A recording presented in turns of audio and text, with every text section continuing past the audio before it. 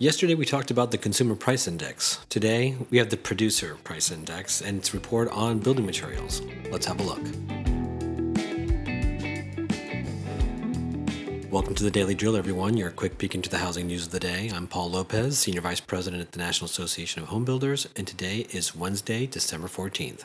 The prices of building materials decreased 0.3% in November, following a 0.5% and 0.1% decline in September and October, respectively.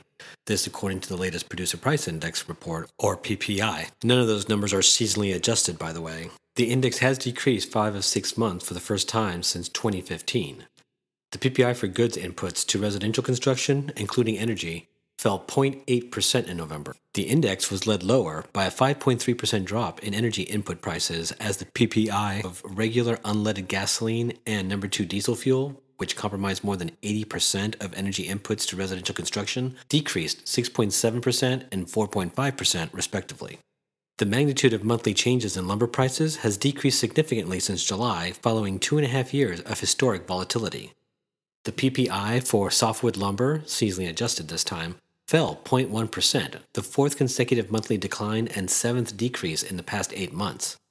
Softwood lumber prices have dropped 42.2% since March. Unlike softwood lumber, volatility continues to be an issue in the ready-mix concrete market and is just shy of a record high set in the middle of the housing boom.